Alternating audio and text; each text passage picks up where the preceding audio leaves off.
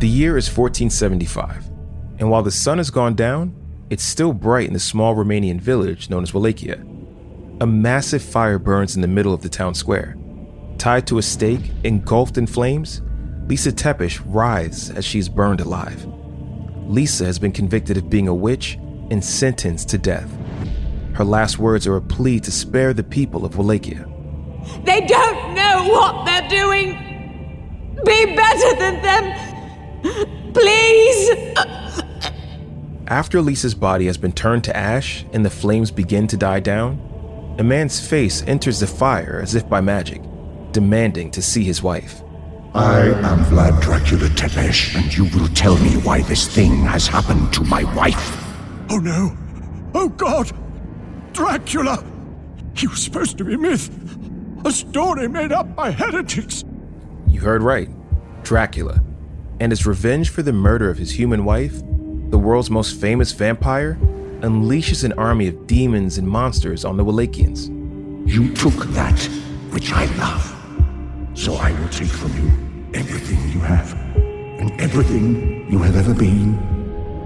Across 3 seasons, the hit Netflix animation series Castlevania, based on the wildly successful Castlevania video game franchise, infused the gothic fantasy of the original adventure game with anime sensibilities and action-packed fight scenes.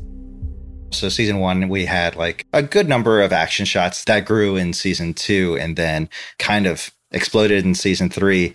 This is series director Sam Dietz. Deep in the heart of Austin, Texas, far from Wallachia, Romania, Sam and his brother Adam Dietz have been working hard over the years to turn Castlevania into one of Netflix's most beloved animated series. They grew up playing video games, from Atari to Super Mario Brothers, and of course, Castlevania. And as adults, their first foray into animation was creating trailers for games like Battle Chasers and Agents of Mayhem with the animation studio Powerhouse Animation. This is the older brother, Adam.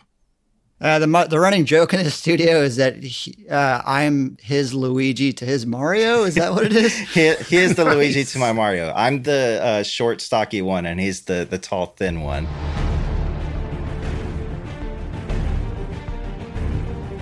I'm your host, Brandon Jenkins, and this is the Behind the Scenes podcast. Each week, we go behind the scenes of an incredible Netflix animated series and hear the stories of the people who bring them to life. This week, we're talking to the Dietz brothers about their adaptation of the Castlevania story and how the series was influenced by the original game and by Japanese anime. Then, we're talking with Adam Conero, the head of post-production, about how the anime influence changed his team's approach to lighting and therefore the animation itself. You might be surprised to hear us talk about lighting on an animated series, but stick around to hear just how Adam works his lighting magic to give Castlevania a more intimate, realistic look. Keep your stakes close and your holy water closer. This is Behind the Scenes Animation.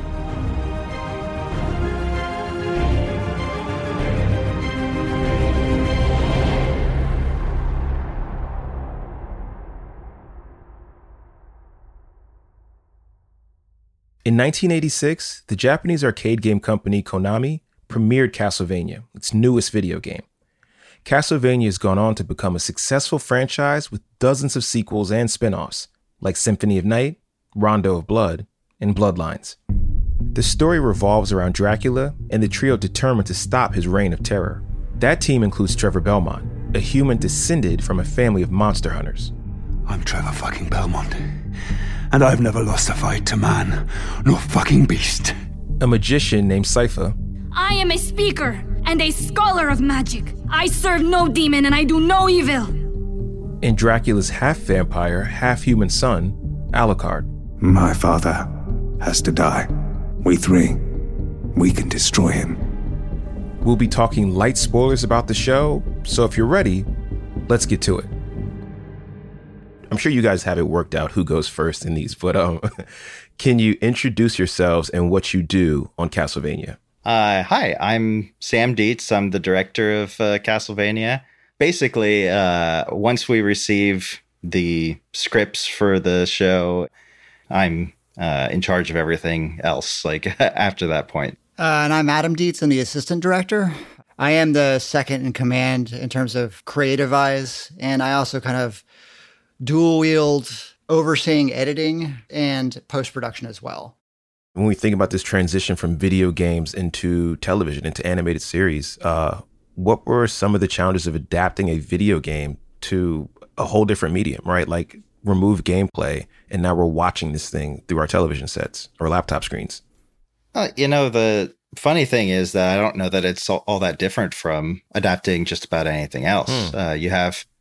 You have a story to tell, and you have the characters that you want to have in that story, and you kind of build it around that. So I don't know that it's all that different from, say, taking a comic book and adapting it to an animated series or to live action. I think that it's a somewhat natural progression.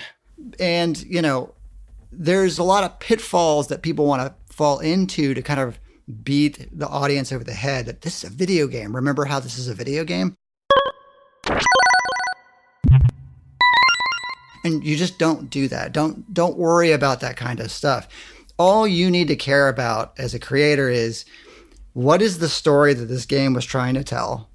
Is there more that can be drawn out from it? And in terms of it making it feel integrated into the video game universe, there's just little references that you can pull that can fit narratively into it if you're just clever about it. Like we have the bestiary from Castlevania games in the show. Okay, Adam, for the people who don't know, can you define what the bestiary is? The bestiary is a in-game listing of all of the monsters that you fought. So when you encounter a monster and you kill it for the first time, it ends up in the bestiary and it has a listing. And in the show, the bestiary is similar listing. The Belmonts are cataloging the creatures that they've fought so that later Belmont generations are able to tackle them. Which is dope, because like when you think about playing the video game, it feels like a very sort of utilitarian item in the video game. But in your show, it's like a storytelling device. Right. Sam, are you on the same page? Do you agree? Yeah, I mean, like when you're taking even those things are all nice little references and nods and that sort of thing. But it's also just looking at things like the general visual stylization and the feel that the original source material had. So, what are these things that we love about it? And it's that gothic anime art style and some of the creature designs and that sort of thing that just naturally fit. Yeah, you have to have a respect for what the property was, and Castlevania has always had anime sensibilities. The second it got out of the 8-bit era and it was able to do more with its visuals, Rondo of Blood, for example, and Castlevania Bloodlines had very, very heavy anime influences in both of them. And so there was plenty to pick from in terms of like core art design and stylings. And you have to have a respect for it. You have to know what it was trying to do and go, you know what, they were trying a thing. Let's go that direction. I like that you both brought up multiple touch points of anime, right? Like, I think when people first hear the word anime, they think about the visual style, but very much like what you're saying, Adam, is like, the storytelling that's in it. I'm curious, where can viewers of Castlevania see the influence of anime? Can they see it in both, the visual storytelling and the narrative storytelling? Yeah. Oh, yeah, definitely. It should be everywhere. Yeah, it's a bit of everything, and it's the visual storytelling is certainly a part of it, as well as learning, tricks of the trade as far as that goes. So, we look at how anime chooses to frame shots when we're storyboarding, and how to make the viewer feel, certain emotions through when we choose to hold on a shot, or we cut to the setting during a long monologue or something like that. All right, let's stop there for just a second. I want to break this down a little more. What Sam is saying is that anime isn't just a style of drawing. Big eyes, sharp chins, and crazy colored hair. No, anime is so much more than that. It's a genre unto itself. Anime has its own unique storytelling techniques, like using pictures to evoke different emotional beats. Here's Adam. Anime is well known for trying to do whatever it can to save budget in places. So they would cut away from characters and show an object that's sort of symbolic of the conversation characters are having and such. It's funny, like it was always made fun of for that, but they were borrowing from a certain kind of cinema, like French New Wavy style cinema, to kind of get away with this sort of stuff. But amusingly, I think it made the storytelling very interesting in places. A second traditional convention of anime that Adam and Sean leaned into is unscripted moments with no dialogue. Shots that linger on the characters' faces that give the audience an idea of what's going on inside their heads. Maybe the best example of that in Castlevania is the opening of the episode For Love in Season 2. The Belmont Library has been destroyed, trapping Trevor, Sypha, and Alucard deep underground. The trio needs to get above ground to fight Dracula's army, and Sypha is able to use her magic to free them. There's the moment where the three characters are on the ice pillar that's rising up to the top of the Belmont Hold. We don't need ropes. Here we go. And the characters take have a moment where there's a silence before the storm, right? They're kind of thinking over and being introspective about what they're about to do. And that kind of stuff is pretty typical in anime, to kind of tell a story with visuals without being sort of tied to dialogue. But maybe the most important stylistic anime convention is lighting. And so, you know, like a lot of American cartoons are sort of trying to peel away from hyper realistic lighting in a lot of ways. They're trying to simplify it for animation. And anime decided to throw that out the window years ago and just go, no, we're going to do exactly what we need to get something that feels somewhat integrated in real life. It results in something that's very stark. And these days, we're able to do a lot of things digitally that emphasizes that in a big way by having a lot of atmospheric effects and whatnot that integrate photography effects into the footage that really sends home a certain kind of feeling.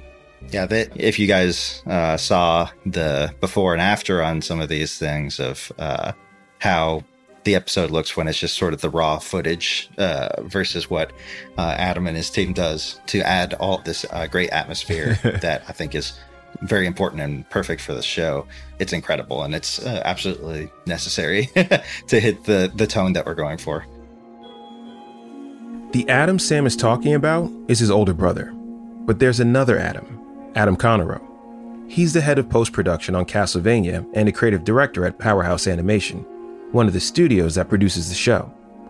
It was his job to figure out how to use lighting techniques from anime to make a story of demons and monsters feel realistic and truly bring the characters to life.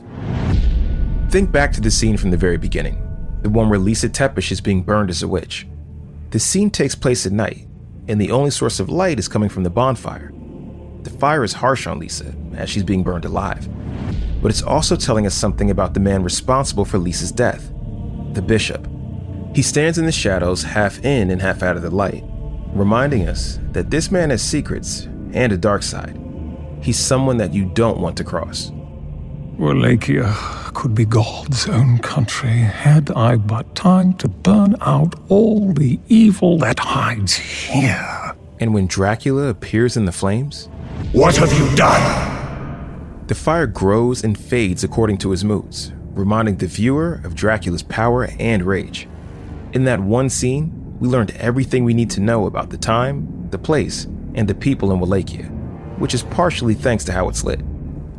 Adam talked to me about how important lighting is to animation, how it impacts Castlevania, and how he used lighting to bring his identity as a gay man into the show's narrative.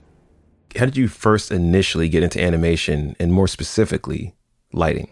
You know, I originally went to school for animation and eventually kind of found my way to Powerhouse. But about a decade ago, like Powerhouse basically had no compositing department. Can you define compositing for us?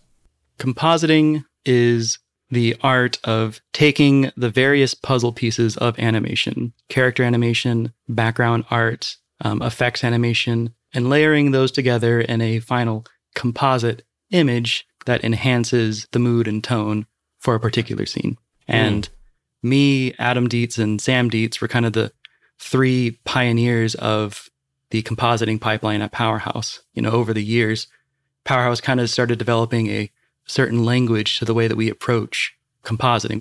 We saw the power that compositing and good lighting can give to a scene or a project.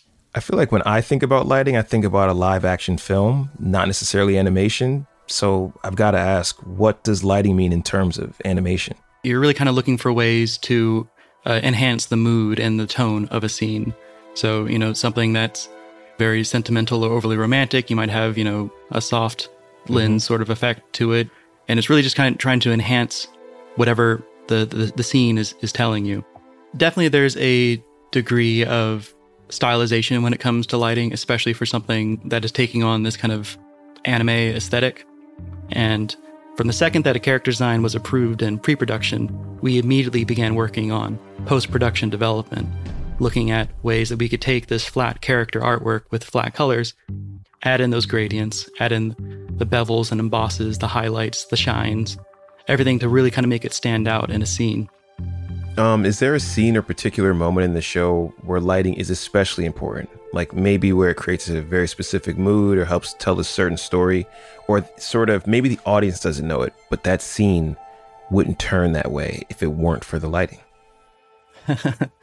I can think of one particularly good example from season 1, at the end of episode 4, when Alucard and Trevor are fighting. There's a moment where Alucard leans in deep and almost like has a sensual moment with Trevor. Do you have a god to put a last prayer to, Belmont? Yeah. Dear God, please don't let the vampire's guts ruin my good tunic. And I remember me and the character designer supervisor, Stephanie Rainisek, we got together, we made a pact that we will make this the most homoerotic part of this show. It's like, Sam, we're going to make this as gay as possible. Is that cool, right? He's like, yeah, absolutely, go for it. The scene Adam is talking about goes like this. Trevor and Cypher are deep underground in Alucard's lair. Trevor Belmont, the vampire hunter, decides to fight Alucard, who is half vampire and Dracula's son. Their fight is intense. Really? They're battling to the death. And at the last second, Alucard disarms Trevor and goes in for the kill. But just as he's about to bite Trevor, he realizes there's a stake pointed directly at his heart. I can still rip your throat out. You can, but it won't stop me staking you. But you will still die. But I don't care. Killing you was the point. Living through it was just a luxury. This scene is a close-up of just their faces. To make the scene more sensual, as Adam puts it, there are a few different ingredients at play. First, Adam increased the contrast, playing up the difference between the dark and light elements of the shot. Second is the core ingredient, the rim light. A very intense line of light surrounds the character's silhouette. Immediately, it makes them stand out against the background and merges them together in the frame, giving the viewer the idea that these two people are incredibly close to each other. Finally, Adam and his team added a subtle star glow, which gives that scene an almost soap opera-esque sense of melodrama. And since then, like, that moment has sparked so many like fanfics and people appreciative of that fact. And so me and Stephanie got together and we were just kind of high-fiving each other as soon as we saw it. So in a way that lighting can enhance moments and change their flavor, I think that was one that gave me particular pleasure. I'm curious, like, we're sort of pulling from this well of information that the audience knows, right? Like, it's sort of like, that we know these things about light, even though many of us can't articulate them the way that you can or the way that you all do on your set, but we all feel it. I'm very curious about this, like, bank of information that you're accessing to make something feel more romantic or make it feel frightening or intimate or funny. I think it'd be hard to put into concrete terms. I think there is something of an intuition to it. You're looking at a lighting scenario and you're kind of just measuring your own reaction to it. I imagine it's much the way that editors work. There's a certain way to assembling shots and editing thing that evokes a slightly different feeling. But if you try to put, an exact description of what those decisions are you're making, it just kind of comes down to a gut feeling. There's so much more to animation than meets the eye. And it's hardworking teams like Sam and Adam Dietz and Adam Conero who make it look effortless for you, the audience. So next time you're watching an anime series and you see a scene that evokes a certain feeling, take a second to check out the lighting. It might be the secret sauce that sets your favorite show apart. And that's all for this season of Behind the Scenes Animation. We hope you enjoyed learning how animated series go from sketch to screen. Behind the Scenes Animation was produced by Netflix and Pineapple Street Studios. From Pineapple Street Studios, our executive producers are Max Linsky, Jenna Weiss-Berman, and Barry Finkel. Our lead producer is Melissa Slaughter, and Emmanuel Hapsis produced our Disenchantment and Voltron episodes. Our managing producer is Gabriel Lewis, our associate producer is Maria Robin Somerville, and our intern is Brianna Garrett. Editing by Maddie Sprunkaiser. Hannes Brown is our engineer who also scored our episodes. And special thanks to all the individual teams at Netflix who helped to make this show possible. And finally, I'm your host, Brandon Jenkins. Make sure you rate, review, and subscribe for the next season, where we'll be diving into another Netflix series. Till next time.